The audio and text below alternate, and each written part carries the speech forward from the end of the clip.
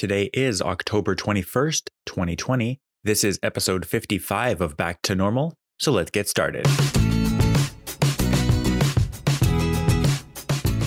Today, I'm going to be spending some time talking, doing kind of a little news dump, news overview of the last, 3 or 4 days, and specifically talking about 3 different pieces of news that all came out about or around the Ontario government. All of these changes have been announced through the various news channels since Monday. So the first one I want to talk about is the Ford government, the Ontario government, revealing changes to the Blue Box recycling program. So just kind of trying to take recycling where it currently stands and revamp things to make it a little more modern, a little more, I think, sane. So there aren't a lot of details about what the changes are going to be just yet. But one of the big kind of points about the changes is that they want to change how we handle recycling. And I've been reading a lot about this over the last kind of 5 or 10 years, talking about how once plastic really started to take hold in our society, kind of in the 40s and 50s, very quickly it was companies like, Coca-Cola is a big one because they make just like billions of plastic bottles for their soft drinks. But big companies like that took the responsibility for recycling. And rather than saying, hey, it's on us, it's on the big company to spend, because it is going to spend, it's going to take money. Rather than it being the responsibility of the producer of plastic to reduce or make it more recyclable, they shifted the responsibility onto the person buying the product to be responsible for how it's recycled and how it's handled. And so the Ontario government's releasing changes that are hopefully they're intended to shift responsibility for waste, like plastic things, like anything that needs to be recycled, to the actual companies that produce this material. And like I said, I've heard about this quite a bit over the last 5 years or so. Pretty much any time recycling comes up, there's always talk of how the responsibility should and needs to shift over to the people producing it. And so I think this is a pretty good idea. I don't know how exactly, like I said, we're sparse on details right now, but it is, it's definitely an interesting concept. In the article that I'll have links to the 3 articles here, but in the article that I'm talking about here in the CBC, they're talking about how similar to me, like I like the idea and I'm very fond of the idea. Like I'm not really concerned about where this idea comes from because it's the Conservative government proposing it. I like the idea. I am ultimately, like this in this article, I am concerned about its implementation because I was actually having a conversation with a colleague the other day about how like right now, it's very possible that if you put in, for example, charges for producers based on how much waste a certain type of product produces, you could end up with a system where the producers are technically on the hook for this cost, but they just immediately pass this cost on to consumers. And one example that kind of fits that bill, I think, is the e-waste legislation, I guess, that's in place.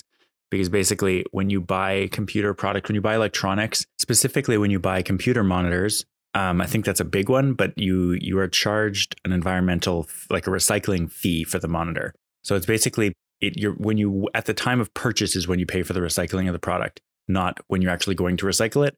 And so it's very possible that legislation like this could just get you, anytime you buy anything with plastic in it, anything that would ultimately need to be recycled, that you'll just pay at the beginning upfront for that, which I think would be really it would really be kind of exactly the same as we have it now. And the other thing here is that the actual implementation of this plan is planned right now, but it's not happening right away. It's going to be a few years at least before we actually see anything as members of the public about how this is going to work. And I'm also kind of interested because one of the specific things it talks about here is single-use plastic items. It specifically refers to cups, trays, bags, that kind of thing. And there's a proposal, or like there's a specific piece of legislation that the federal government just announced that's banning all single-use plastics by, I think, the end of 2021. I think that's the case.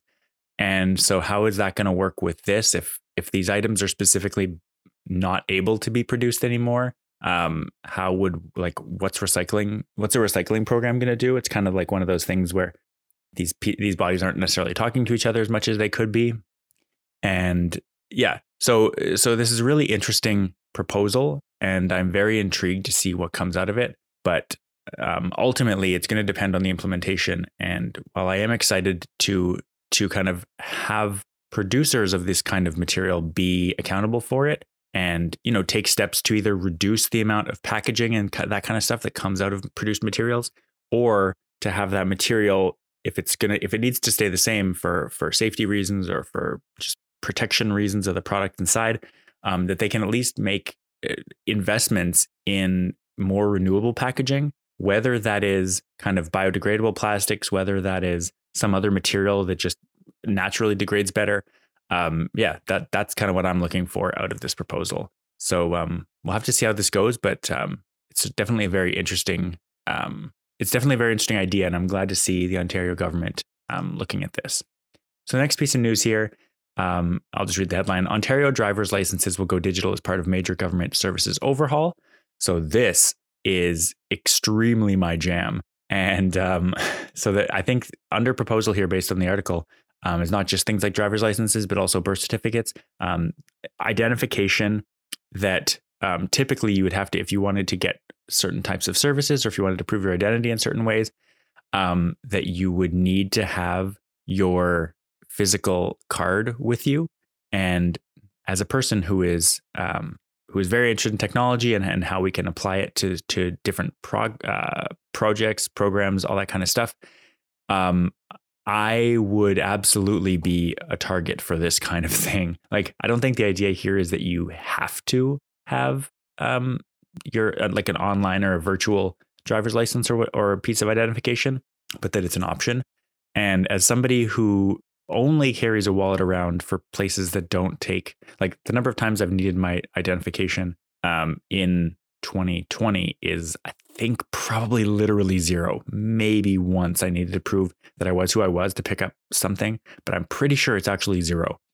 As somebody who rarely needs it in any circumstance, I would love to not have to carry a wallet around, because all my payment methods are currently, like, the last time I paid cash for something, or the last time I paid with a physical card even, was a super long time. Like, I can count the number of times on one hand that I've paid for something with a physical card this year.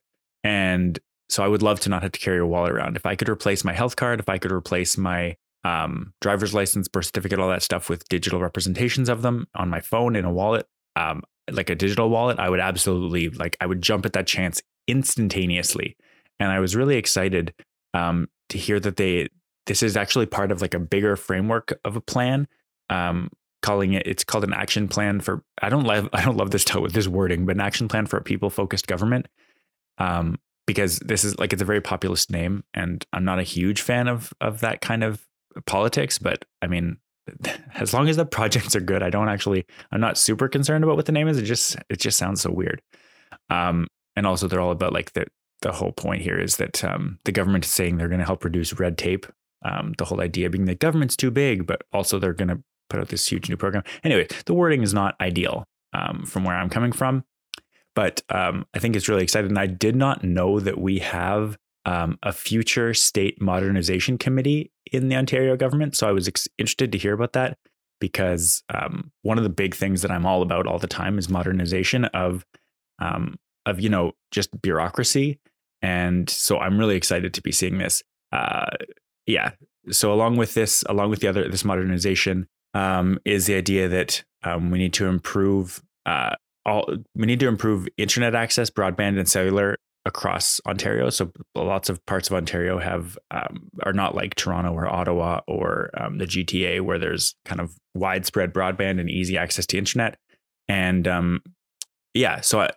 there's a whole list here. Again, I'll post the link here so you can go take a look at the whole list of projects. But the one that I'm most excited about by far is this digital wallet idea. And so, like I said, the day that this comes out, I am doing it. And I'm really excited. So the last piece of news here is a piece of bad news, in my opinion. And again, the headline: Ontario moves to axe ranked ballots from municipal elections. This is one piece of news that I'm really, really not excited about. So basically, this came out last night or approximately. And it was basically a new bill was introduced that is talking about COVID recovery. And one of the pieces of this bill is, I guess, repealing an earlier thing from 5 or something years ago. No, sorry. Removing something from 1996 that changed the Municipal Elections Act, basically removing the option for municipalities. So this is the Ontario government trying to legislate this, talking about municipal council elections, so city councils, that kind of thing, not being allowed to use ranked ballots for their elections. And I find this, like, especially the fact that it's crammed into this COVID Recovery Act, I find this an extremely weird and off-putting add-on to that. And there's a quote here that it's being put under the guise of saving money, saying the specific quote is, "Now is not the time for municipalities to experiment with costly changes to how municipal elections are conducted." But like, elections are important and elections are expensive. Inherently, they're expensive.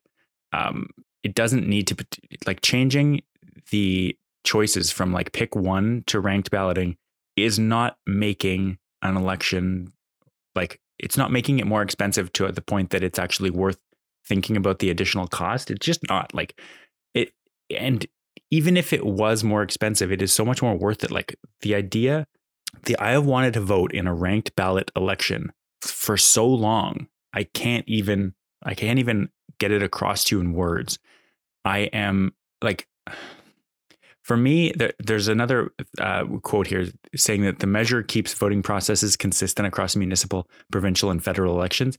I think that all of those jurisdictions should use ranked ballots. I think that the consistency should be with a better voting system.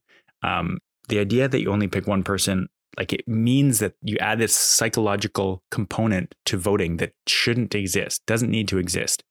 And so yeah, there's another note here that London was the first municipality in the country to adopt the ranked ballot system. And I mean, I would have loved to do that.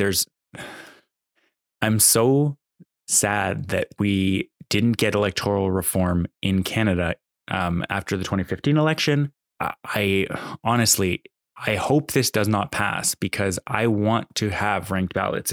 It's just such an obvious win for giving voters the options that they deserve rather than forcing them to pick one person. Because at that point, it becomes a popularity contest. Whereas when you are able to pick more than one person, you kind of have to research all of them, or at least you have to research several. I guess you don't have to. You can just pick whoever. Like, you can vote for the most popular in your mind. But it gives you the choice to be able to say, I have this one specific candidate who I really support, who otherwise I don't think would win, and therefore I'm not going to vote for. Like, there's this weird psychological thing. I really don't like this. I really, really don't like this. I think that all elections should be held with the option for ranked balloting. And this just, I really, really want to be able to vote under these. Every time now, I've had the opportunity to hold several what I would call votes, but like basically glorified polls over the last few years since this 2015 electoral reform promise from the Liberal government.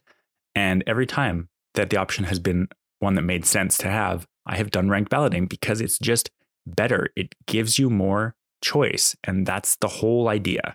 And so I'm really, really annoyed that the Conservatives have done this, and that they've tried to stick it in with COVID recovery and said, oh, it's because it's too expensive. Like, let municipalities decide how they want to do this.